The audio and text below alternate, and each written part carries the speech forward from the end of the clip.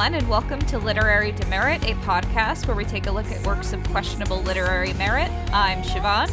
And I'm Kester. I have made a grave mistake. Oh? Previously, we slandered the good name of Mr. Flowerfingers. Yeah. Just to clarify, we are talking about the version of the character that's in the fanime, not the fanfic. The fanfic version can die for all we care. But yeah, I was about to say, have we? Because I don't know. I kind of feel like I've been going a little soft on him, if anything. I said that it was inappropriate of him to get his girlfriend a new cat after the previous one died. But after playing the Blood Raining Night video game, it was revealed to me in the intense lore that this game contains. I'm going to start covering my ears now because I can't hear. No, I already told you this part. I averted my eyes chastely from the information you were trying to show me. It was revealed to me that he got her a doll. He actually made a doll that resembled her deceased pet and gave it to her as a memento for her to remember her deceased pet by. It was not a real cat. I did not know this. It was information that was not obvious in the fanime, but after playing the amazing game, there's information in there that does reveal that it was a stuffed animal, not an actual cat, which I thought was kind of inappropriate for him to get her immediately after her last cat died. But it turns out it's not real. It was a stuffed animal, so I would like to apologize. Well, I hope our listeners can forgive you, because I don't know if I can. This is a grave sin. I'm sorry, I am just completely blown away by how unexpectedly good the video game is, and I just can't wait to get to it. But for now, we are continuing our reading of Blood Raining Night, the fanfic. We haven't gotten to the video game yet. Yes. Which, if you're just tuning in, I'm very sorry for that opening. That probably was really confusing. Yeah, I was confused too. But it's time to get even more confused because we're delving into Blood Raining Night and we are closing in on the ending. We are. Blood Raining Night is a fanfic by Reicheru Neko Oni about a demon cat girl vampire who, a lot of things happen to her. Do you want to give us a summary of what we read last week? Sure, I can try. So last week we read chapters 25 through 26 of Blood Raining Night. A few months have passed since the Christmas scene. We find out Lei is currently living alone without a caretaker, and that despite proposing to her, Denmark doesn't want to actually get married yet because she doesn't have arms or eyes. So one night as she was laying in bed, feeling mopey, they heard a knock on her door and went to check who it was. She was greeted at the door by a boy named Emiru, who explained that he's heard about her disabilities and wanted to offer her his help. Notably, they did not put out a request for help and isn't sure how Emiru learned of her. Because you can't see him and the description we get of him is therefore minimal, it's also unclear how old Emiru is. The narration sometimes talks about him as though he's a child, but he does and says things that suggest that he's at least in his teens. We should hope. Yeah, otherwise it's full-on troubling, unchildlike behavior territory. Anyway, they accepted Emiru's help and invited him in. The two chatted, and they told Emiru a bit about what's been going on in her life, and he told her that he's very poor, but doesn't want to help her as a paid employee. He's trying to get good karma, and is willing to do whatever she wants of him if she'll just allow him to stay in her house with her, which is what I said to my landlord when I was moving. The next morning, they got a call from Denmark, who reiterated to her that he's not willing to marry her so long as she's armless. He just called her to remind her. It's a bizarre scene. Yeah, it's really strange. Because he just calls her and then, says that and then hangs up the phone. Anyway, Emiru entered then after returning from a grocery run, and when they cried to him about the situation, he told her he knows somebody who can craft automail arms for her and can request that she come to Lei's house to do so. Of course, they took him up on this offer. The someone in question is Winry Rockbell from Full Metal Alchemist. And even though she lives in Europe, she's able to travel to Japan, same day. Uh-huh. No problem. Yeah, it's no big. She's not getting paid, by the way. To quickly sum up what happens next, Winry arrived and fitted They with new arms, though in the process of doing so, They's hair got caught in the joints and had to be cut short. Winry also gave They glass eyes to simulate the look of her old ones. They was able to start using her new limbs immediately, so the first thing she did was call up Yuki and ask about Elaine's whereabouts. Yuki told her that she does know where Elaine is now, that Elaine is being held captive on an island by Lei's dad, and she can fly Lei there for a rescue mission. So that evening, Yuki shows up with Mina in tow, and they flew to the island with Lei, and that's where we left off. So that brings us to chapter 27, and I think it's your turn. All right. So this is chapter 27, Tears Like Mine. I can feel it too. It's sickening, like you're drinking gallons of spit. Like I'm drinking gallons of spit. I would never do this. I wouldn't do it. I mentioned that the ending of the chapter was terrible last time, and I stand by that, but this is also a terrible way to begin a chapter. Like, yeah, I mean, I almost wanted to praise it at first because I was like, wow, we're starting in the middle of dialogue, but then I remember that we ended with dialogue, so we've just picked up right from where we left off, and it's an awkward spot. It's too much of a pause. It just brings you completely out of the flow of the conversation. Right, because it's not like... I think there's a situation where you can do this, and it's if the last chapter ended on a wham line, but it didn't. It sort of cliffhangered because the last thing they said was something like, something isn't right here. But, you know, I guess that raises the tension a little bit, except that, you know, you would expect something to not be right on the mysterious secluded island where your daughter is being held captive. Not really a shock. But it's not like a reveal that we need time to process that would necessitate, like, a chapter break. Well, we're drinking gallons of spit now. Yeah, I need time to process that one. Yuki replied, "My stomach turns." The island was quiet, and nothing was heavy but the thick air that lingered and loomed a sad tune around the three girls' heads. The description is trying to do a lot and accomplishing nothing. Mina tried to desperately warm herself by hugging Reicheru while Yuki looked around the beach. "Elaine! Are you here?" Reicheru's voice echoed throughout the wind of the mountains on the island. "I don't think she's here. And if she is, she isn't okay? Do you think she's alright, Yuki?" Reicheru's golden eyes twinkled the stars, reflecting them. "I'm not really feeling her anymore. Not in my heart," Yuki said, worried, with her hand on her chest as she wore a white tunic like one shoulder outfit. I'm not really feeling her anymore is perhaps like the funniest way to to put that. I'm just not really feeling your daughter anymore. I think your kid has like some bad vibes. I don't know. I also like the sudden description of what she's wearing. Like, yeah, she has worn that in every scene that she wasn't wearing her high school uniform in the fanime, but I mean, yes. I guess here's the description drop of what she's wearing. Yeah, this is the first time we've had a description of her clothing, right? Yeah, I think so. We've gotten very little description of Yuki in general. Like, I didn't know she had wings until the last chapter. That's interesting because the first time she appears, it says that she came floating down from the ceiling on angle wings. So it's funny how you didn't like register that.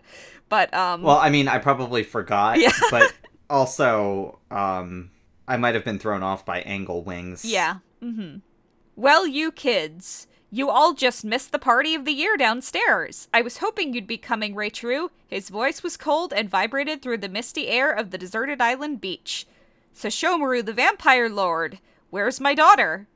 I had completely forgotten Sesshomaru was even, like, still in this story until just this moment. He hasn't appeared in so long.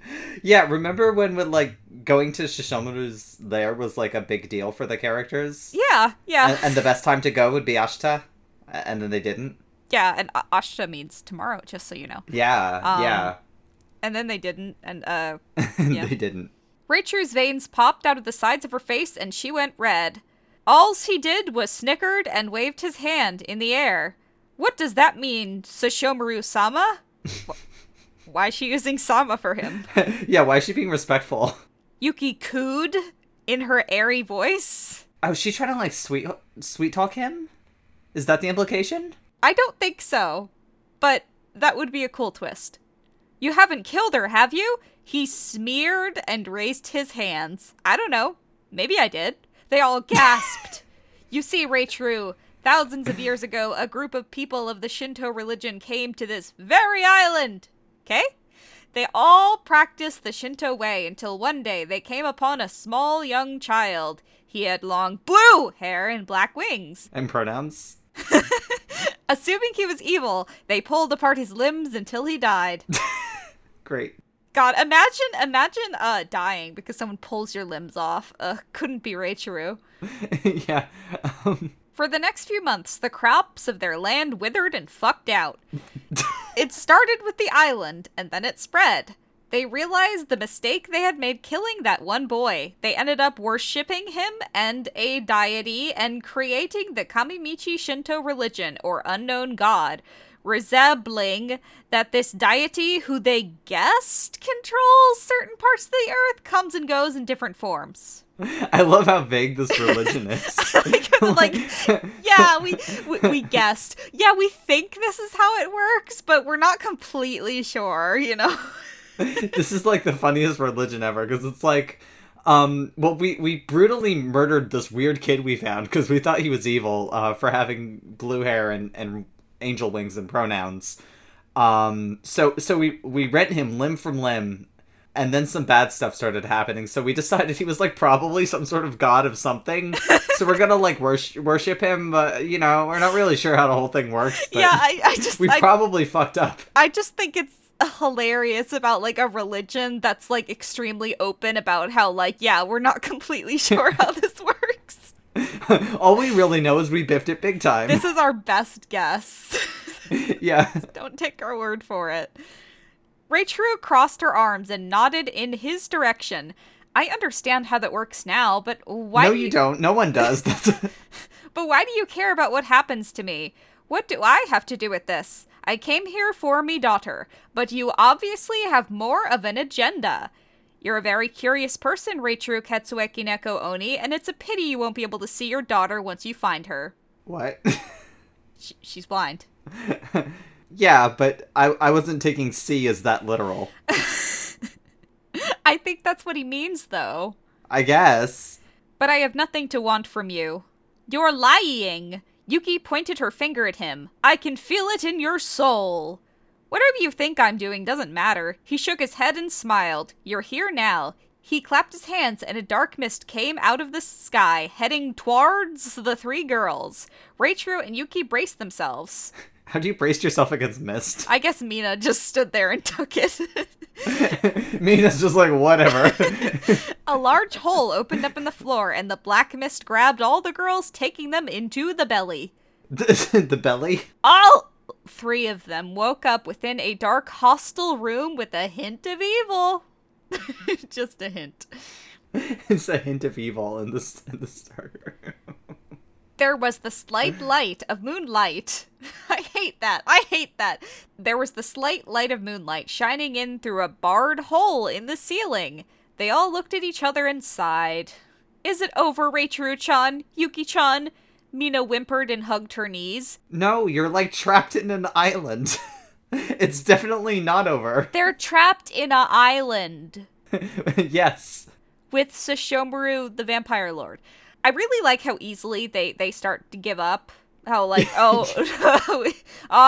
it's over. There's nothing we can do. I shouldn't have let you come along, Yuki said. It's my fault. I knew it was too dangerous. I'm sorry, Mina-chan. Yeah, why did you let her come? Yeah, you know what? She should be sorry. Yeah. Why did you bring Mina? She doesn't have any powers. She's just a normal girl. She is an ordinary high school girl. She put her hand over Mina's and squeezed it. It's okay. I'd rather all die together than for you two to disappear and never heard of again. I'm like, I would understand it if they were like, Mina, you shouldn't come. You don't have any powers. You won't be able to help us. And she's like, I don't care. Right. And then Mina saves the day. That's the payoff for that. Yeah. You could easily do the trope where, you know, the one quote-unquote ordinary character ends up stepping up at the last minute. Mina squeezed back and smiled. Reicheru felt her way to their hands and grabbed them. I get it now. Why my daddy and Sesshomaru the Vampire Lord teamed up against me. My father just wants me dead, and Sesshomaru wanted to stop the birth of the Kamimichi Shinto god. She layered her head on the cold rock wall behind her and faced towards the moon. I'm the key to keeping this world in the light and bringing the god back to this earth so it can mature and set things right. I don't really see how this all follows logically. No, we're getting plot finally. This is what this story has been about all along, don't you understand? No. I don't think I'm the right one for the job, though. I don't think you are either. I've made too many mistakes, and I'm not even that enlightened. Why in the world did a god pick me and Inuyasha to sleep in? We're all still very young, Reicheru. You even still have maturing to do. Tenchikuzu, really rude to keep calling her angel garbage, wouldn't have picked you if she didn't think that eventually you'd become the perfect mother for her and the whole world. Stop asking why and start doing. Even if you turn out to be unsuited for bringing and raising Elaine into this world, you are still a part of this story. You can be the person who turns things around and makes them right. Even if you're not the last person, do it. What you do now will aid the next Mother of God to keeping this world in the light and not letting it all shatter. Okay. Can we try and, figure out what the plot is supposed to be at this point? She's still a part of this story. I don't even know where to start with this. So, I mean, first of all, I feel like Lei's dad and Shishomaru being in cahoots was not really that clear. It's actually only clear in the fanime. In the fanime, yeah. I don't think that's ever really implied before this point in the fanfic, right? Unless I'm forgetting something, but they mostly just take turns being the villain of the week. Yeah, the fanime is very third person omniscient. Right, so we get to actually see them conspiring. Yeah, but for the most part the fanfic is limited, so right. We don't see them conspiring. There are a few sentences or maybe paragraphs that might vaguely allude to something that Reicheru can't see or doesn't know about, but the thing is that they've been completely ignoring Shishomaru for half the story now. He hasn't mattered to the story in a long time. Yeah. If it wasn't for the fanime, I would have forgot he was even in this thing. Yeah. I mean, he's established as a villain very early on, but they never really do anything about him. They talk about saving Kagome, but they never get around to it. They talk about we've got to find Shishomaru's lair, but they never go. So he's not even really been treated seriously as a threat in the story, and he hasn't... I don't even think his name has come up for a long time in this. So I didn't have the sense that this was all some conspiracy between him and Lei's dad. Absolutely not. Yeah. And, okay, so I guess Shishomaru knew somehow that they would be chosen to give birth to the next god. How did he know and that? How did he know that? And he wanted to stop it from happening. Obviously, he didn't manage that, and I'm not even sure he tried all that hard, considering he hasn't been in the story all that much. Also, the implication that it's now on Lei to raise God is I mean, that sounds silly when I say it because it's yeah, well, she gave birth to her, she's her mother. But also, she gave birth to Elaine, and Elaine, immediately left. Yeah. She's basically barely been in Lei's custody at all. Lei has not been parenting her daughter. And, I mean, we'll get to this, but the fanime makes it a lot more clear. Mm-hmm. I think you said this last week. We do find out that the implication is supposed to be that when Elaine was born, she had a moment of clarity where she was able to tell Lei who she is, etc. But then after that would revert back to being a more developmentally normal child. Mm-hmm. But that hasn't been clear at all in this story. So I don't even get the sense that this is just a helpless baby who needs to be raised. Because she's basically fucked off for the whole story. The fanfic is very much the first draft, it feels like. And absolutely. That's one of the big, like, inherent flaws with fan fiction that's posted, like, incrementally online is that you don't get to go back and change stuff as you would when you're just writing a regular novel or story. Right. If you're posting serially, there's a limited amount of revision you can do. It's still just odd that we're kind of told this when that was never something I would have assumed, because I've been kind of led to believe the opposite. It's like, she did it. She gave birth to God. It wasn't really clear that she now needs to parent God, especially because after her daughter was kidnapped, she was then told, like, no, sorry, we won't help you find her because you're not a fit mother for her. Which is true. So... This is the point where any, like, regular storyteller would be like, oh, okay, I think it makes sense for Reicheru's dad and Sesshomaru to be working together, and then they'd go back into other chapters and insert parts where they were referenced to be, like, working together or conspiring or planning something. But right, you could easily go back and drop some hints to make this feel like a reveal, instead of just information that's dropped on us out of nowhere at the last minute. But that's why the fanime is just so much better in telling a story, is that, like, it is the second draft. Yes. Reicheru nodded and stood up. You're right, Yuki. She gently felt the metal bands around the joints of her fake arms. Even if I'm destoried in the end, I still need to do my part and not give up. Nyan! She felt around the rocky wall until she hit a spot that seemed shallow. This is just a part of Silent Hill 2. She's been putting a lot of survival horror in her story lately. This is also weird. Yuki has wings, and there's a, like, window with a grate in the ceiling. Yeah, but it's barred. Why don't they just try to get out? It's barred, though. It's no use. Yeah, just... Okay, you two, you better stay away because I'm about to bust a hole in this. Can she do that? Oh, I thought you were going to make a sex joke, so I paused. No, I mean, she said bust a hole, not bust a nut. I don't know what to expect with you. She kept on hand. Okay. She kept on hand on the wall, and with her other hand, she made a fist. She tried to punch a hole through the well. Yuki, I'll need you to help me. Yuki stood... They're just going to cause a cave-in. Yuki stood behind her and began to bat her wings, concentrating all the energy from her wings onto one spot on the wall that Reicheru punched. She bolted through the wall, causing rocks from on top of them to fall on them. Yep. Yuki wrapped her wing around Mina and herself to protect them while Reicheru used her metal arms as an umbrella. Yuki and Mina stood in a big bright light that shone on their faces coming from a hallway through the hole. Oh, Reicheru! Mina cried. The skin on your arms is being torn off. Reicheru instinctively faced towards her arms, but she still couldn't see anything. It doesn't matter to me. I can always get that redone. But later! They marched out of there. I'm imagining them, like, actually marching.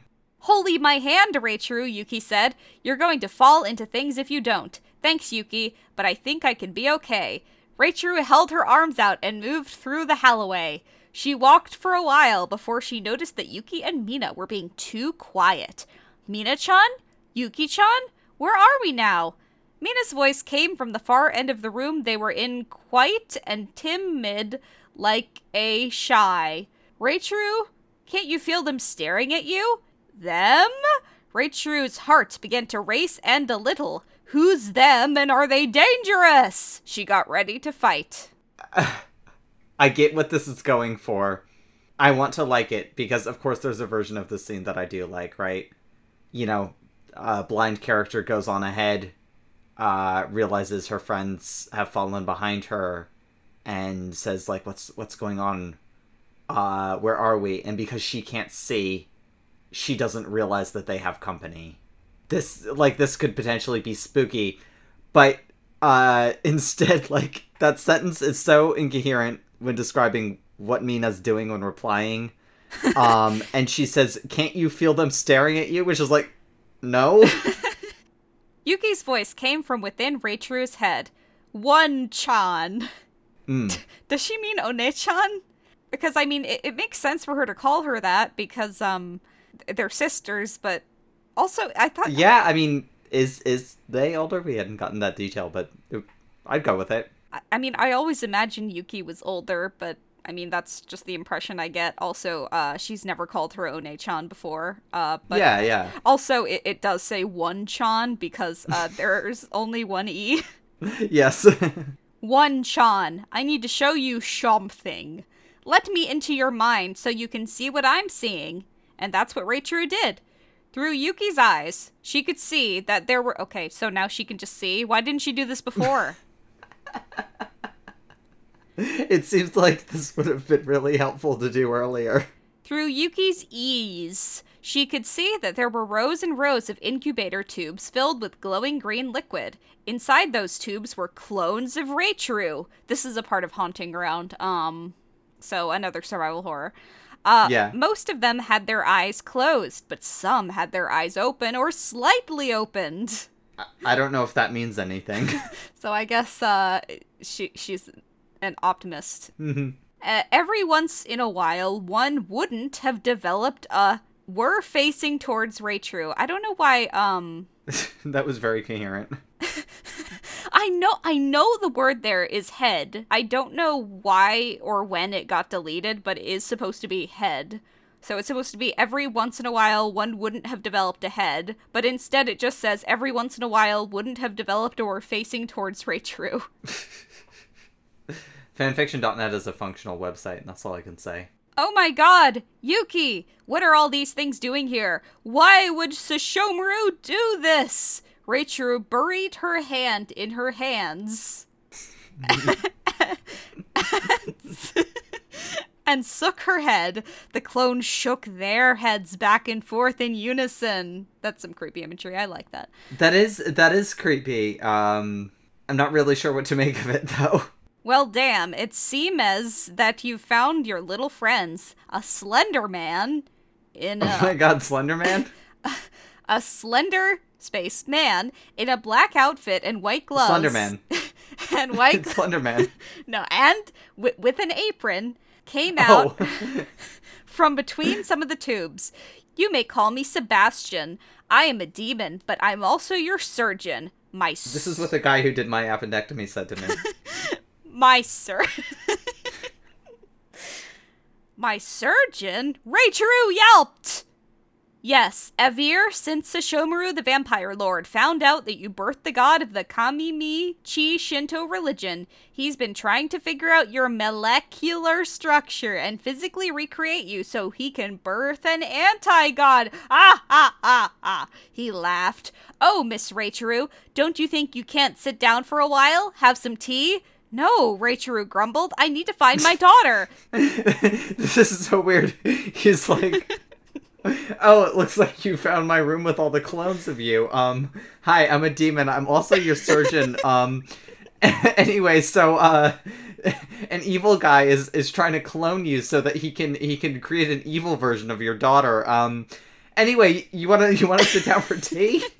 No? She drew out a long sword. Since when did she have that? It's her samurai sword. She often has it with her. Has it with her, yeah.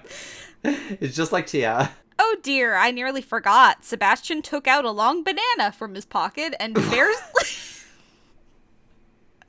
Okay, before the typo was Winry was wearing a red banana on her head, I can understand that.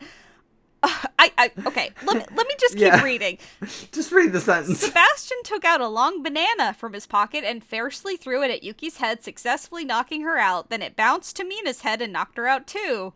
Great job, guys. Oh, sorry, I didn't have anything else handy in my pocket, he giggled.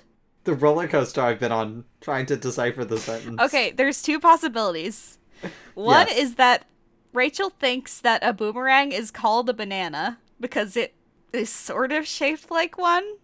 A little bit, I guess. The other possibility is that he actually does take a banana and knock them out with a banana, and that's why he says, oh, sorry, I didn't have anything else handy in my pocket. But how the hell did he knock them out with a banana? Okay, I'm leaning option 2, and do you want to hear my logic? Why? What? So, you know, this fic was written in the early 2010s, but this is the sort of thing that you would, expect to see in, like, 2006, 2007. which was the peak of XD random humor on the internet. So you would often see very wacky things happening in fanfiction, and other, like, amateur works online, such as someone taking out a banana from their pocket and wielding it as a boomerang with zero explanation. I think it's supposed to be a goof, and it doesn't really land because we don't do those jokes anymore. Now that Yuki's knocked out, you're back to being blind, aren't you now? Yuki-chan! Mina-chan! Reicheru sighed and backed into a wall. Her voice became bold and angry, like the bull. The bull. There's only one. You know, the bull. The bull. We all know, we know who that is. I'll rip myself to shreds before you two do. There is no other reason that I was given Elaine besides the fact that she chose me. Making a clone of me will not solve your questions. What? Sebastian raised his eyebrow in questions. You were chosen? Oh, but there must be something inside your body that allows you to have the ability to hold such a foreign entity? Reicheru shook her sad head back and forth. I am nothing more than a cat demon vampire. Oh, well, if it's that simple. See, I was about to say I like this, because, you know, it's dumb, but I do get, like, broadly what this is going for, right? The whole thing where, the villain is trying to duplicate the ability that the hero has, and it's like, what's their secret? It must be something unique, about their biology. And it's like, no, it has nothing to do with that at all. Like, I was chosen on the strength of who I am as a person, to do this. Except that they very much hasn't proved herself worthy of this, like, to the point where that's been explicitly called out in the story. And she also is a vampire cat demon, which seems like a fairly unusual combination, so it's completely reasonable that they would think there's some biological reason she's capable of this and other people wouldn't be. Yeah, So it doesn't become like a silly villain's missing the point. Like, it's not about what you are, it's about who you are, like, type of moral. Yeah. It's just, like, it's so muddled. It doesn't help that it keeps being, like, stated that Reicheru is, like, inherently got something bad about her and evil about her because she's a demon, but, like, this isn't the case at all, both because that's normally the moral that these kinds of stories have. It's like, it doesn't matter what you are, it's the decisions you make and stuff, except, like, every bad thing about Reicheru, all the stuff that we've been saying that we hate about her that makes her a completely unsympathetic character and, like, so unlikable is the choices and decision that she's been making. Like, right, none of it really has anything to do with her being a demon. Like, I could even be sympathetic to the, you know, she killed her mom thing, except that she's kind of, like, unapologetic about it. She's just like, well, it's not my fault, it couldn't be helped. And it's like, well, that's still something you would feel guilty for, right? And, like, torn up over. And you would feel bad that you did that to your dad, like, especially as you get older and, like, grapple with the full weight of what you did. Like, it would be natural for a character to blame themselves under that sort of circumstance, even if it's not their fault and there was nothing that could be done, as is the case here. Just the fact that she's not carrying any guilt at all and is just like, yeah, well, you know, it just happened and there was nothing I could do. Yeah, it's whatever. It could happen again at any moment, but I'm not worried about it. I'm only 17. Yeah. He licked his Lucius lips and rubbed his surgeon tools together in excitement. Well, you don't know everything. We'll find out. Reicheru put her hand to her head and knelt to the floor. What's wrong? Sebastian asked. Oh, did you forget that your daddy is here somewhere watching? She began to shiver and cradle her head. You don't need to tell me that, I can feel it. I hear him laughing. In my head, it sickens me so. She could feel the world start to roll and pulsate, her body twisting and turning, and the rage building up in her heart. She let out a demonic meow. Her eyes glowed red, and a whippy brown tail grew out of her butt. I really hope someone has some Fancy Feast on hand, because I recognize that noise. I live with 4 cats, so... The tail doesn't literally grow out of your butt. It's like the extension of the tailbone. It's a little bit above. I think there's a less awkward way to phrase that. Like, you could just say she grew a tail. We understand where tails grow from. I would assume, unless it's, like, otherwise stated that the tail, like, grows right. from the end of her spine. Especially when you're saying a brown tail grew out of someone's butt. It sounds euphemistic. I don't think that's a tail. Right. Black wings came out of her black, and she snarled like the devil. Sebastian looked shook, and in one fell swoop, she slammed her fist into the wall, causing rocks to fall down and break the incubator tubes the clones were in. All of the clones fell to the ground and began to crawl out, meowing. That's actually... I actually do think that's creepy, but... Yeah, I'm not sure if it's intended as creepy or not, but... It might be intended to be sexy, I don't know. That makes it creepier. Those incubator tubes are constantly being filled and replaced with water, you know? This whole damn room is flooding. Why would it be water? They're also, like, it said green liquid. What kind of water do you have that's green? Right, I assumed it was some sort of weird science fiction solution in there, not just water. Sebastian yelled. He ran out of the door and tried to lock Reicheru inside. Many of the clones dissolved into the hollow floor and became dust, not frightening Reicheru. How? Yeah, because she couldn't see it. Yeah, she didn't see it. But why are the clones dissolving? I guess because they're not complete. I guess. I don't know. I feel like that's a pretty common, like, thing in science fiction. Is like if like the clones or something is not complete yet, they like dissolve when they come in contact with, like, the air. I'm just assuming. I cannot think of any example of that. Others just fell to the floor, stood up, and stood there. What? But one clone came towards Reicheru. She smiled. They can't see this.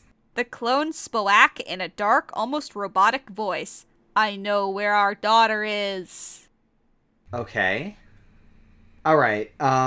Shall we just get on to the next chapter? Uh-huh. Like, I feel like there's more we could say about that. This is our last sex scene. Oh yeah. This is chapter 28, and it opens with another hentai warning. Hentai warning. There's an explanation for it, but it's kind of hidden. It is not hidden at all. It's absolutely not hidden. It's literally just... No, Siobhan, like symbolism, she says. Like symbolism. It's like symbolism. No, it's not, though. Symbolism, but it's like it. Trust me, it's like symbolism. Thank you for the wait. I had like half of it done for a long time, but the fanime is taking up so much of my time and school. I think she should dedicate all her time to working on the fanime because it's so much better. Yeah, drop out of school. I also don't understand what she means by thank you for the wait. I think she means thank you for waiting, but... Thank you for the wait. Thank you for the wait. Chapter 28. Caramelized Tears of Blood. Weird image. Reicheru could only feel the clone's hands rest upon her shoulders, but she knew it was a clone because her voice sounded exactly like hers. You're willing to help me? Reicheru rested her metal hands on her clone's shoulders. Only as much as you're willing to help yourself, she said with a mysterious voice, like a sword sheathed in a hilt hidden from the eye. I can't even talk about that simile being bad because there's one coming up that just completely blows my brain. Okay. So, I mean, I would take this one over the one that's coming up any day. I think I at least understand what this one means, but you could just say, you know, like a concealed weapon. Mm-hmm. Reicheru shook her head, frustrated and confused. What do you mean? I've been trying to help myself, but you know where my baby girl is. Please help me. You mean our baby girl? No. No. No. Not really. From the next walls came a rattle and a shake. Reicheru could hear Yuki's voice above the wind, faintly crying like raindrops upon a tin roof of a shed. Siba, she heard her cry. What is he doing to her? I have no time for this. You have to tell me where my daughter is so I can save Yuki and get Tenchikusa back. Why don't you just go save Yuki? I'm coming for you. Be careful. Don't worry about her. She's knee-deep in it, the clone said lowly. Well, this sounds like I should be more worried. The only way you can get your daughter back is if you learn to love. Reicheru's eyes sparked. I know how to love, but you don't love everyone. The Claude put her hand on Reicheru's eyeless cheeks. She has eyes. She has glass eyes. Yeah. Also, your eyes aren't in your cheeks. You need to learn to love yourself. She closed her eyes and went in for a kiss. Their lips met like the whip on the ass of a submissive beast boy. What the fuck does that mean? Oh, you know. Like Beast Boy from Teen Titans? I don't know. I'm unfamiliar with this bit of Teen Titans lore. I'm also confused by the simile because it implies that the clone is being fairly aggressive. You know, if her kiss is being compared to a whip. She's just smashed her face against Ray's. Yeah. I've never loved myself before. Not like this. His ears began to twitch uncontrollably. Do I have to do this?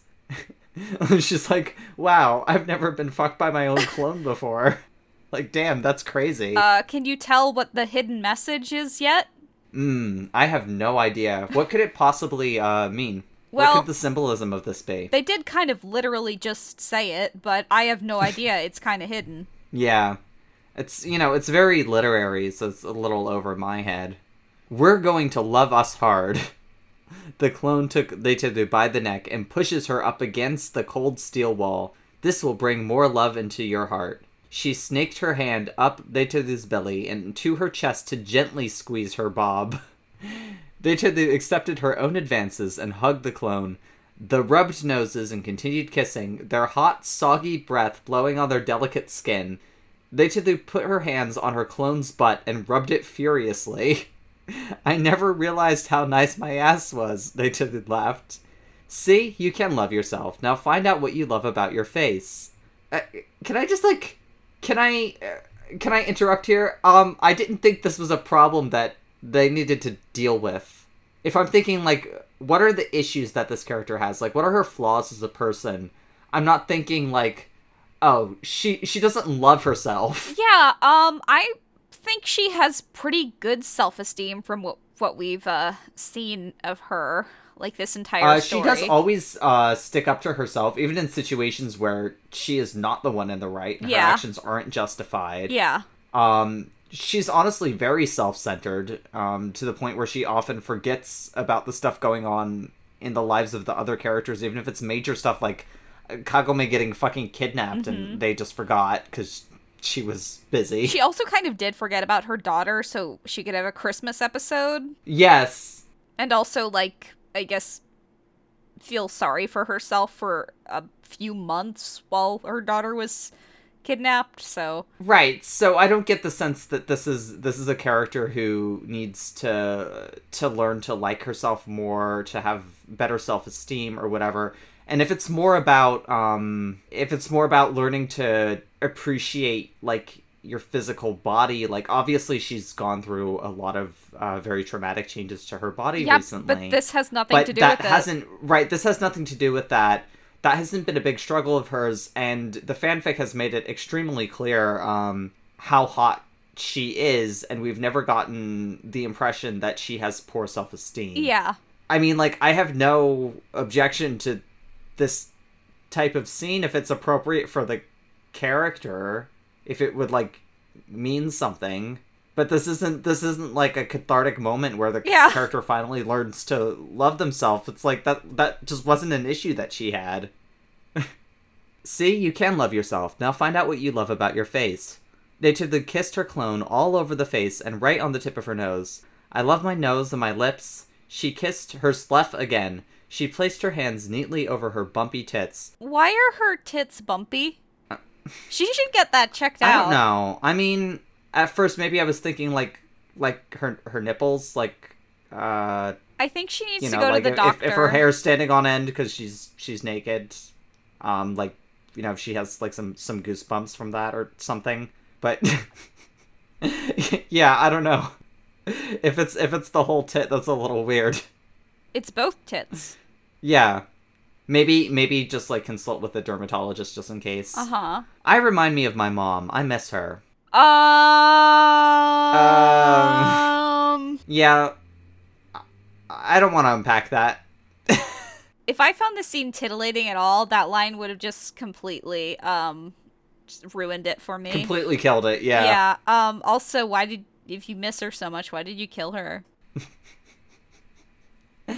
Yeah, I was gonna say, like, I don't know, maybe the other angle this could work from is, like, you know, if they needs to take a moment, now that she has become a mother herself, to, like, reflect back on her relationship with her mother, come to terms with what happened, start to, like, process her role and all that, make peace with it. This is not the way to do that. Having this be the way to do that raises some really bizarre and uncomfortable implications. No, there's a really, this is a really important scene. There's an explanation for it, but it's kind of hidden, like symbolism. Yeah. I mean, I wonder what it could be. We'll have to keep reading. She then ranned the surface of her face over the surface of the belly and back up to the head. She suddenly felt her clone's twig-like fingers surrounding the outside of her cave-like eels trying to get in. She did things to her, and it mildly hurt. You know, things. She did things. Meow, they titty squeaked. That kinda hurt. It's called tough love. The clone deviously smiled. You haven't loved all of yourself yet. Is this clone, like, implying that she's never jacked off? I guess she hasn't. Yeah, I mean, at 17, I guess that would give you some issues. Yeah, I don't even know what to say. No, you gotta read this next part. Haven't I? They to the side. You need to love our ass. Oh my god, we've solved it. This was Date's problem all along, was that she didn't appreciate her own ass. But you need to read the dialogue tag with this. With a big grin bending over, she said. That's the end of the sentence. No, you have been in that test tube for a long time. Tenchikizu only knows what's in there. It's her ass! It's dirty! It's an ass! It's gonna be dirty. It doesn't matter if it's been in a test tube. It's an ass! It is what it is. Yeah. They said they quivered like a marionette. I like that Sure, simile. that sounds good. Yeah, that's a good one. Yeah. Sure, that sounds good. She just said... She said no, but then she said, sure, that sounds good. No, who said sure, that sounds good? I think maybe she's going for, like, Tenshikuzu only knows what's in there, and then someone responds like, sure, that sounds good, as like a snarky reply. But if that's the case, it makes it sound like she liked the fact that she brought up her daughter while they were having sex? Okay, now, I mean, that's not how I'm reading it, because here, what I think this is, I think they says both of these lines, because in the second one, there's the dialogue tag, and then the comma, and then the dialogue, which would imply that they says, sure, that sounds good. So I think maybe what it's going for is that she initially protests, like, I don't know where your ass has been, but then is like, okay, whatever, I'll do it. Sure, that sounds good. Better to just acquiesce and go along with it. Or maybe she is, like, actually a little into it. This is, But just put up an initial protest. I'm just thinking of that Gur clip, like that, I don't wanna! Yeah. Okay! That's kind of how I'm reading it, too. I think this is more, like, mid-late 2000s, type, like, random internet humor, where, you have a character have a big negative reaction and then immediately go back on it, and that's the joke. I guess. But then her clone exploded. Her head flew off in a gruesome way and rolled over to the other side of the floor. Holy shit! Deichi's heart rate went up. Reminder, she can't see this. Yeah. I'm sure she would be able to tell that something had happened, but she's not seeing the imagery of the head flying off and rolling across the floor. It's fine, though. She walked over to the clone's head. The clone's lips parted to talk. How does she know where the head is to walk over to it? Whatever. Your little girl is right above us on the surface of the earth. Thank you for loving you. Her head broke down to a million little pieces and flew away. Flew away? Flew away. Okay, so at first when the clone exploded and her head flew off, I assumed that, like, someone had sniped her. I was, like, half expecting Alucard to, like, show up, right? That would have been a lot better. But instead it's like, no, like, this clone fulfilled her purpose and just, like, exploded. Alucard comes to save Mina, because they had such a good date. But it's like, the clone has fulfilled her purpose because she was like, you need to love our ass, and they was like, no way, alright. And that did it. Like, alright. It's like, before you can be worthy of raising God, you need to fix your issues. Number one is that you don't appreciate your own butt enough. They took this opportunity to break down the walls to save Yuki. As she burst through the door, she screamed, "Yuki, are you okay?" As the wall crumbled, she could see Yuki on the other side. Sebastian was busily piling food after food into Yuki's mouth. She was covered in cake and frosting and pudding. What's going on in here? What do you call this? It's not an inflation fetish. Feederism? I don't know, when like someone has a fetish for making their partner eat a lot of food so that they'll put on weight. I guess. It's the closest thing I can think of. Bizarre. I think maybe we need to leave. Oh, excuse me. Sorry, I'll just let myself out. Yeah. Oh, Kami. Yuki wiped off her mouth. He wouldn't stop feeling me this shit. But I actually kind of like it. We need to find your daughter. Good for her. She discovered something about herself today. Yeah, kind of a weird time, though. Like, maybe we can explore this one later, guys. Sebastian looked at Yuki longingly, shyly pulling at his gloves. Can I come too? I could not have predicted this twist, but this is hilarious. They just meet this, like, random, like, demon surgeon guy. And he's just like, oh, it turns out there's nothing special about you? Anyway, I'm gonna go explore my newfound fetish, which is feeding dessert to angels. Like, alright. Good for you, I guess. I don't know. Of course. She grabbed Sebastian and they took his hand. We're going through the roof. They prepare to punch it into oblivion. They all rocketed off the ground and burst through a mile of cement and goiter. They all tumbled out onto the earth. A mile. Mm-hmm. A mile. Mm-hmm. The underground room they woke up in had a window. Yeah. On the ceiling. Yeah. But they're actually a mile underground. Yeah, what's the problem? Yeah, that all makes complete sense. I'm just making sure that everyone noticed. Sebastian stood up and dusted himself off. I didn't like working for that freak anyway. Well. How the fuck did you guys end up all the way out here? It was Shishomaru, the vampire lord, and he was at a table with a figure under a sheet on it. The sheet was blood-stained with sadness and death. And blood. Yeah, I think mostly with blood, actually. I've had enough of you all, and my surgeon/butler betrayed me. He took out a scythe and spun it around. Let's part. Okay, bye. Alright. He nimbly ran up to Deitadu. Yuki threw out her wing and uplifted Shishomaru the vampire lord into the sky. As he sailed through the air like a white butterfly, and as he came down, he landed on Deitadu's shoulders, slashing her on the cheek with his scythe. How big is it? Sounds like that'd be a lot more, Just her cheek. Whatever. You know, her eyeless cheek. Just her cheek. She just got lightly scraped across the cheek. Mm-hmm.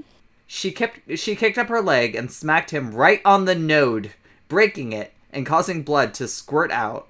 Ag, you bitch, I'll rip your ass out. Oh, her ass, which she just realized she likes? Mm-hmm. Too bad you weren't with me earlier. She smiled and threw a punch at him. You didn't do anything with your ass earlier. Yeah. Your clone exploded. No, but your was there anyway. What? Good one. You want to try that one again, buddy? Don't be sorry!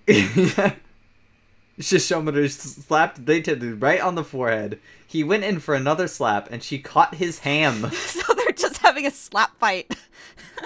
Yeah. They're fighting like middle school girls. They're fighting like that one slapping sequence in Final Fantasy VII. I'll take your word for it. Party is over. She coolly looked at him, with eyes like a silent river.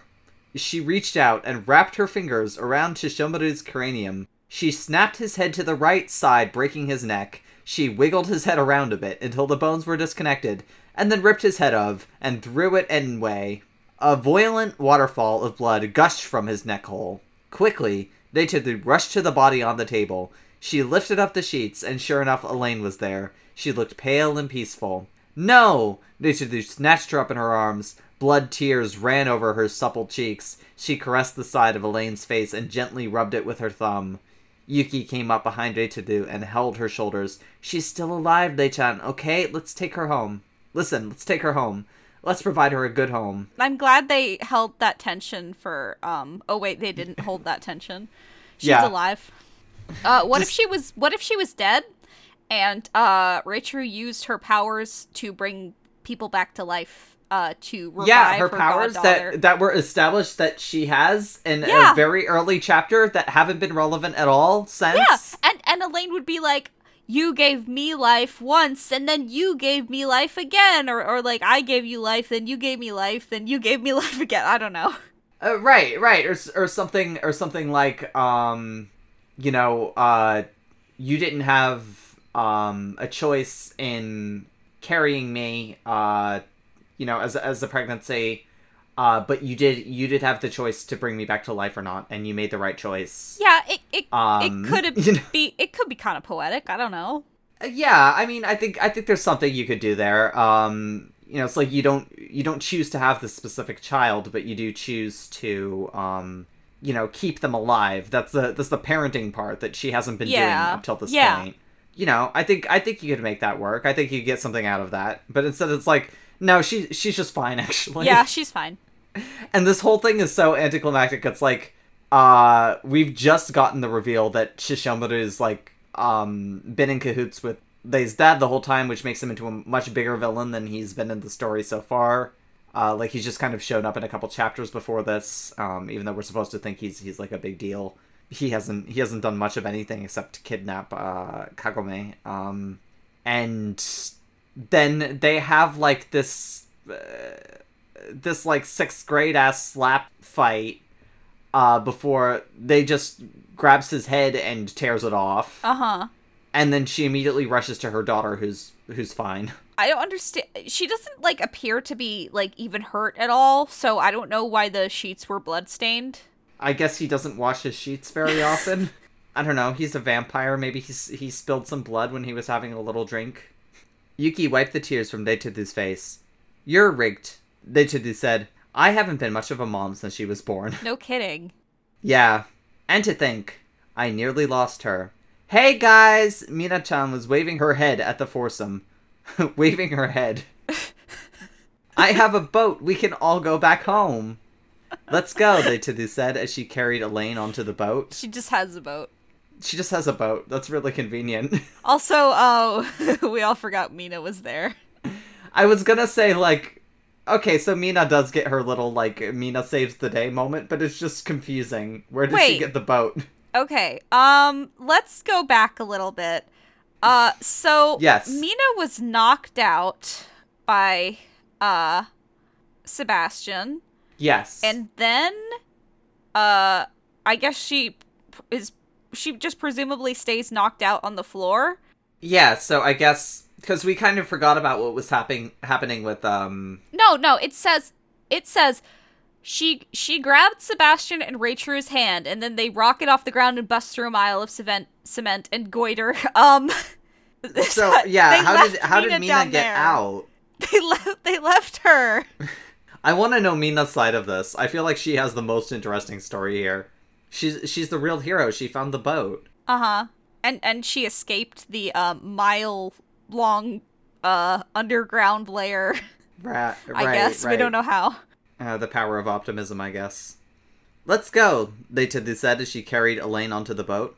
Yuki looked toward Sebastian and then quickly looked away. She spoke softly, like a gentle whisper. Do you really want to come with us? Sebastian smiled and blushed. Of course I do, he said. I want to feed you more cake. And that's the end of this chapter. We only have 2 more chapters.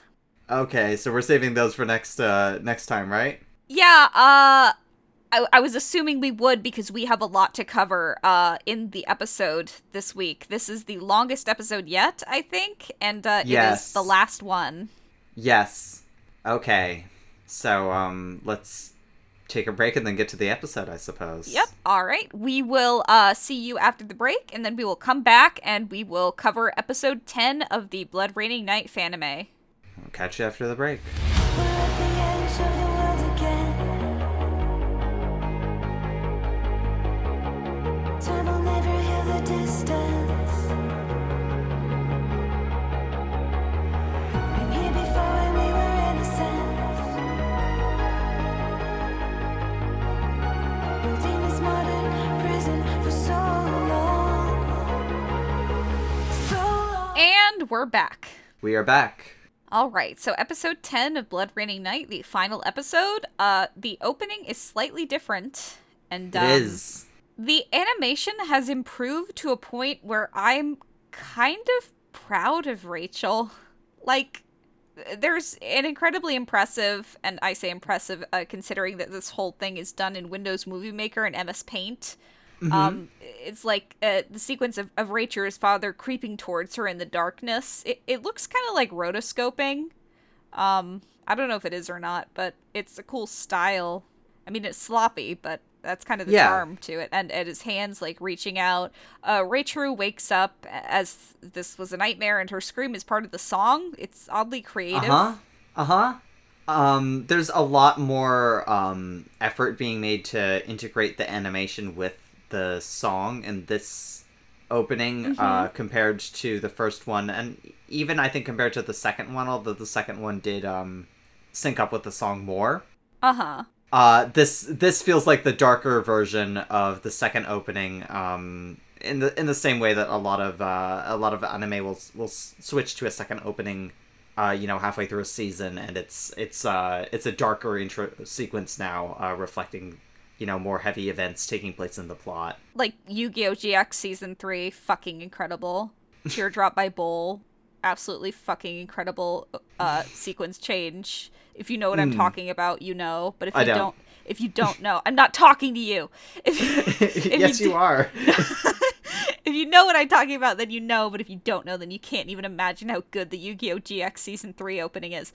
Anyway, so Yes. Elaine and the god of the Shinto Kamimichi holding hands. This is the imagery we get. The silhouette of some... Are we moving on from the opening already? I had another thing I wanted to say about it. No, this is the opening. Okay. It's the imagery, like, we get the imagery of Elaine and the god of the Shinto Kamimichi holding hands, the mirror image, a silhouette of some fighting, some gore splattering, Reicheru laughing, covered in blood, like, cool imagery. Yeah. There is a weird image of Reicheru and Yuki naked and chained together, which I don't like because they're sisters, but I don't think Rachel meant for it to be sexual, and I understand what she was going for. I don't think it's supposed to imply anything about their relationship. I think it's just Yeah, I don't like it though. Yeah. It's not something that I view as that weird in the context of an anime opening. Yeah. Like, I get where she got this from. It's gotten to the point where, while the artwork is still bad, I need to keep saying this, the particularly bad drawings stand out because, like, they're usually so much more passable, and this bad drawing is, like, Reicheru with, like, blood coming out of her mouth and her hand, like, reaching up. It's just really bad, and this image is kind of pasted around in other stills in this opening. Yeah. And it's really noticeable because she looks so awkward. It really does, yeah. I like this whole opening a lot. Like, I think in general the opening sequence of a show is supposed to give you a solid idea of what the show is about. It's supposed to set the tone, capture the mood, etc. And this absolutely does so for Blood Raining Night. Yeah. I'm prepared. I am ready. I got the vibe. I know what's fucking going on when I see this. So I think this is the best opening. This is Blood Raining Night to me. Yeah. this is the peak of Blood Raining Night, and Absolutely. it's both a good thing and a shame that this fanime kind of ended at its peak. Yeah, quit while you're ahead, I guess. But there's imagery of Reicheru's father looming large in the background. He has angel wings, and there's a pair of red eyes behind him as Reicheru and Elaine huddle together in fear. I guess this could mean something, or maybe not. It definitely has the suggestion of some sort of menace and conflict that's going on. Then out of nowhere, there's like a motivational poster. It looks like of Reicheru crying tears of blood with her friends' faces in the place where her heart should be, and some text saying, "The only thing that will save us is love." And then Elaine holds onto Reicheru as her father, a scary silhouette with sharp teeth, waves his arms like he's some sort of bat creature. And it zooms into her terrified face. Again, at this point, he hasn't really done anything that evil, at least not anything that's like acknowledged as evil as part of the narrative. Kind of the main thing that he's done, and this hasn't even been in the fanime, but kind of his main action in the entire fanfic is trying to marry Lucy. That's like his one scheme that he has. I forgot to mention this, but before the opening even starts, like at the beginning, there's an image of Reicheru naked, covered in bandages, and she's got those fake arms on her, and there's a bunch of like arms scattered around. This is probably the best drawing that Reicheru has ever done. Yeah. It's all the extra arms that had to be brought because Winry didn't know her size. Yeah, but and I say this with, I think she probably traced it. Oh, absolutely. Yeah, a base was definitely used for this. But because the anatomy is way beyond what she's capable of. Yeah. But, you know. But I'll take it. So more imagery like a bloody rose, and then some text that says, "You can't control me anymore, Daddy." He never controlled her. There's a baby Reicheru wrapped up like some sort of infant mummy, and she has demon wings. Words that say, "Pain will never end," and the awkward Reicheru's face pasted over it again, and text that says, "Demons are all around you." And then some scenes from this episode and former episodes, but with like a crappy Windows Movie Maker effect and filter over it. I think she got lazy towards this opening's end. But yeah. It all adds to the vibe, though. So, do you have anything else to say about the opening? I think that pretty much covers it. It's delightful. I think if you just want a basic understanding of what Blood Raining Night is, you just need to watch the sequence, and you'll understand it as much as anyone does. You know, which is not much understanding at all. But so, starting with the actual episode, we pick up with Elaine's birth. This scene has like an impressive, and again I say impressive for an MS Paint and Windows Movie Maker animation, grasp on like the lighting effects that it's going for, and unlike in previous scenes, it's compensating properly between frames to make that work at the same time as the lip syncing. So, you know, kudos. Yeah. Elaine tells Reicheru that she is the god of the Shinto Kamimichi, and that she was formed from the union of Rei and Inuyasha, and that they were meant to find each other. Rei replies that Inuyasha is dead, and Elaine says, "No worries, Mommy, there is a way, but we don't get to find out what that way is, or what she's gonna say, because she suddenly rapidly de-ages into a toddler, and falls into Reicheru's arms." Right, the moment of clarity has passed. She is back to being a baby. Her size is like not consistent at all throughout this episode. Oh no, not at all.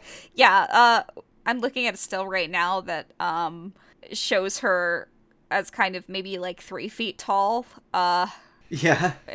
As Reicheru's holding her, but then in a later scene, she's small enough to fit under Reicheru's shirt. Between her breasts. But we'll talk about that in a minute. Yeah, well, there's nothing consistent about the size of those either, so it's hard to say.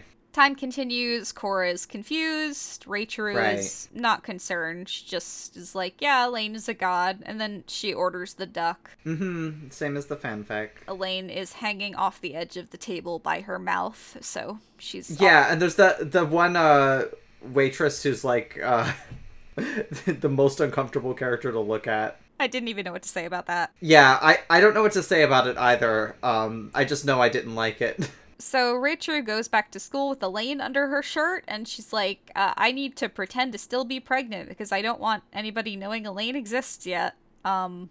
Yeah. I don't understand how she's gonna keep up that ruse. I also don't know why she would have to. I don't get why she can't just say, like, yeah, I give birth and just pretend that the baby is a normal baby, and obviously she's not going to take her out with her to school and shit. Like, she goes to Yuki for advice. Elaine meows and squishes between Reicheru's boobs, and her boobs make a horrible sound. yeah, just not a sound that boobs should make at all. It's like it's a horrid, like, wet squelching noise. Reicheru meets up with Yuki outside the school, and Yuki tells Reicheru that she must have been chosen to take care of the god of the Shinto Kamimichi. And we get the same lore drop from Yuki that we got from Sashomaru this episode about the previous incarnation of the god being killed, and Yuki says that she talks about the killing of the god and how, like, he was actually a deity sent to make things better, but killing the god, and this is, in her words, really fucked things up. It really fucked things up. So it's basically the same thing we just got from the... We've never seen this side of Yuki before, but I really like the concept of, like, I mean, she's an angel, and when relating, like, this cosmically terrible thing that happened, she uses the phrase, really fuck things up. Yeah, I really like that. It's just inherently funny. It kind of funny. comes out of nowhere. Yeah. And Yuki's always, like, very, like, soft-spoken. She's the voice of reason in this story. Yeah. So just to have her drop that line, again, in, like, a very calm, even tone, is just, it's quite funny. I liked it. Min-chan appears behind a tree and is angry at Elaine for being too kawaii to be just human. And then Sensei Hanayubi calls Reicheru to tell her about Mina getting amnesia from watching Pokemon. And again, we have the joke where it's like, oh, you think that he's being perverted, but actually, it's just the show making these jokes. Right, because the thing is, Hanayubi sounds so menacing on the phone that it actually took me a moment to realize it's him. He doesn't say who he is on the phone. He is phrasing things in a very disturbing manner. Yeah. And speaking in, like, a creepy, menacing tone throughout this whole phone conversation. You know, it definitely, like, sounds like he's about to hit her with a ransom demand or something, right? Like, yeah. It's really alarming. But they just responds on the phone like everything is fine and normal. And it's not even clear until after she hangs up that she gets the issue that Mina has amnesia. Mm-hmm. Mina arrives at school and asks Min-chan what she's supposed to do with her textbook. Min-chan tells her that she's supposed to use it as toilet paper and says to herself, I'm such a dick. In this scene, Mina actually blushes at Min-chan. This is actually a ship. Between the many fans of Blood Raining Night. Well, that's delightful news. I've seen fan art of them before. That rules. Yeah, but yeah, I ship it. Yeah, why not? In class, Sensei Hanayubi says he's going to be teaching them history, because history is good for you, even though it's a math class, but they were learning history in a previous episode and nobody objected. Hanayubi just shows up every day and does whatever. Just like in the fanfic, despite knowing that Mina has amnesia, he calls on her to answer the Bay of Pigs question. She messes up and runs out of the room crying. Reicheru... Right, this is essentially exactly the same scene from the fanfic. Reicheru attempts to stand up for her, I guess, by shouting, "Shut up, dicks!" But it doesn't really do anything. I at least appreciated her trying, though.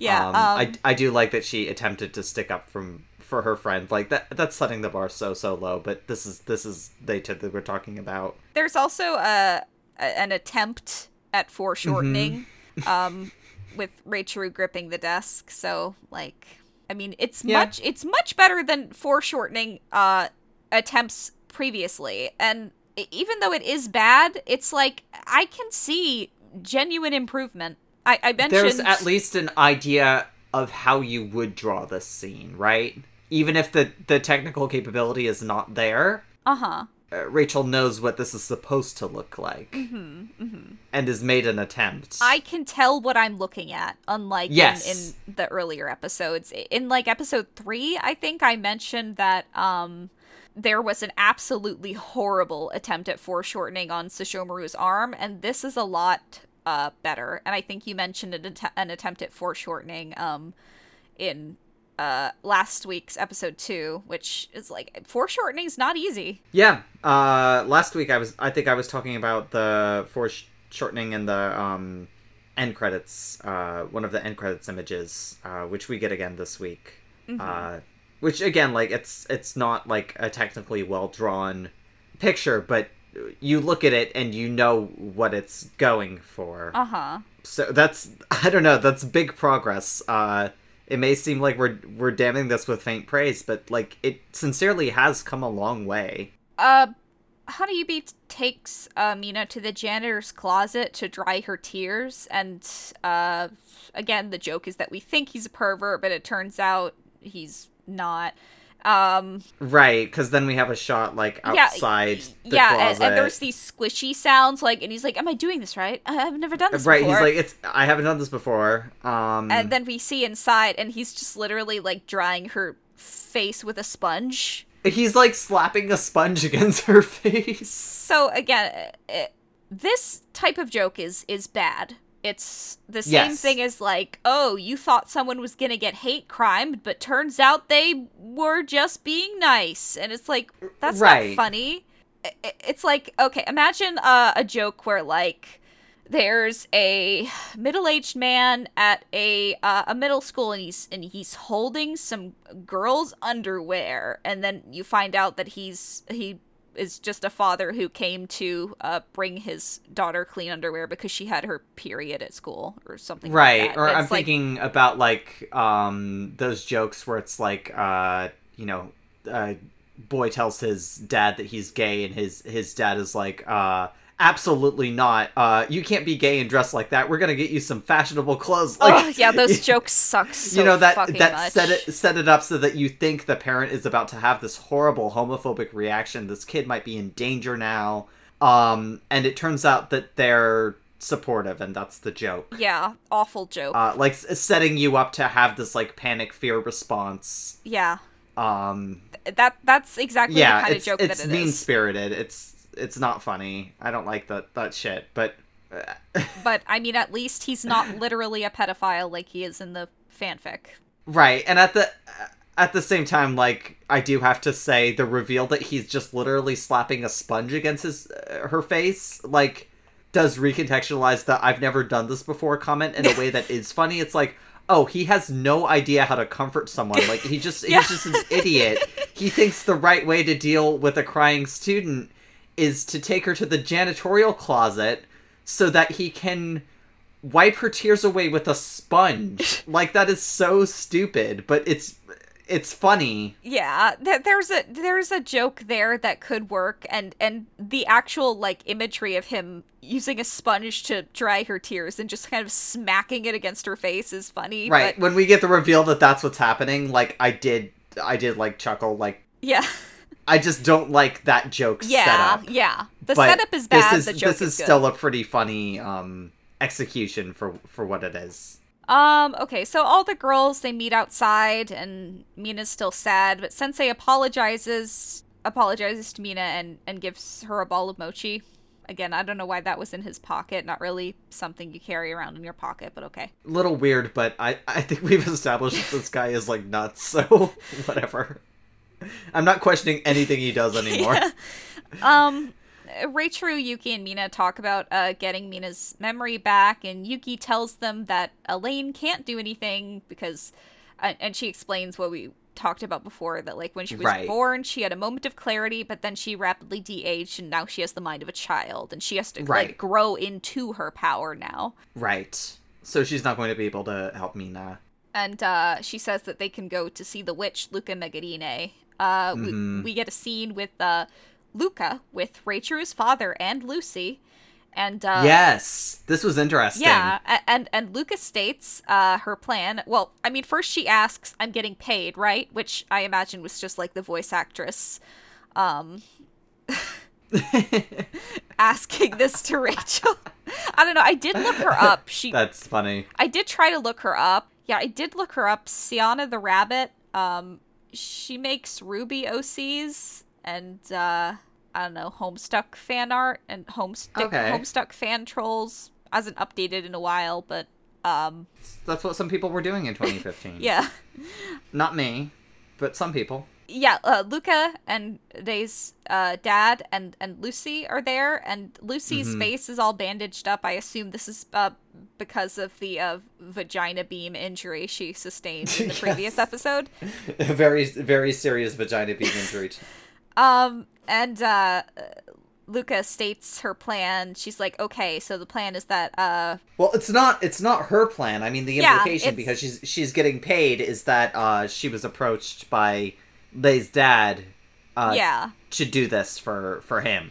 Yeah, and she says, like, okay, I'll cure the blue-haired one, but only if your daughter accepts the invitation. So it's like she's only gonna give Mina's memory back if Reicheru accepts her father's wedding invitation, which makes more sense because her father is like I don't know. I don't know what the actual plan is in this moment, but it makes a lot more sense than Reicheru just deciding to go to her father's wedding for no reason other than like, oh, I'm gonna embarrass him by killing him, I guess. Yeah, I mean, at the very least, it's tying these plot threads together, and it's creating a reason why we would view Luca as an adversary when in the fanfic, it's not really clear why we're supposed to view it as like justified that she gets murdered and then eaten. Like that kind of comes out of nowhere when she hasn't been established as like an evil character. Yeah, and then Luca drops that she's going to curse Reicheru anyway when she accepts the offer. So I guess that makes more sense. So we have reasons to distrust her and to root for her downfall in what comes next. So that does kind of tie those threads neatly together and provides context that would have made me feel like that scene in the fanfic made more sense. And the last thing that happens is it cuts back to Reicheru with her arms around Yuki and Mina. They agree to go find Luca. Yuki and Mina hold hands, and they all have a bonding moment, and Reicheru shouts, "Nya on!" And that's the end of the fanime. What a place to leave off. So this is the last episode this is the last video that was uploaded by Reicheru Katsueki Neko Oni, or I guess her YouTube name is just Reicheru Katsueki Neko. She might have run out of space. January 27th, 2015. So that is it for the main episodes of the fanime, but we still have a lot of little videos to cover that we're going to do next week. We do. So we'll tie up those loose ends next week. And I think we have to dedicate an entire episode on the video game, to be honest. I mean, we're going to do a Let's Play, but... Yeah. From what you've told me of the video game, which is not much, because I keep saying don't give me any spoilers. So you've only really given me like a vague overview of what to expect, but it sounds like there's a lot here. Like you said, there's multiple endings. We're gonna have a lot of material to dig into. I'm very excited. Yeah, I'm very excited. We're probably going to have to dedicate like at least an entire episode to that, right? Yeah. Yes, definitely. If not multiple episodes. I mean, we'll hash this out later, but I think figure it out. Probably an entire episode dedicated to talking about the video game and then a Let's Play video on it. So, at least that much.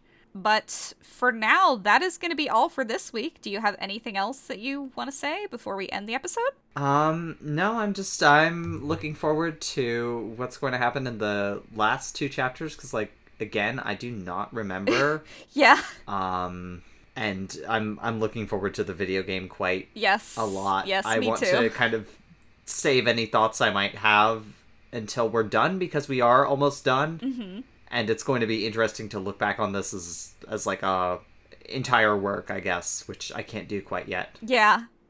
We are reaching the end, and then we have a few more episodes before we cover what we're planning on doing next, but we're planning on doing something very different. Yes. And I'm very excited. Yeah. Because we've been talking about this one for a long time as well. All right. So that is going to be all for this week. Thank you so much for listening. Check us out on Twitter or Tumblr at Literary Demerit. We upload new episodes every Friday. You can find us on Patreon or wherever you download podcasts. Thanks so much to the Birthday Massacre and Metropolis Records for the use of their song Counterpain. You can find them on Bandcamp, Spotify, and Apple Music. And remember, we don't own anything. All credit to the original owners! Yeah, on.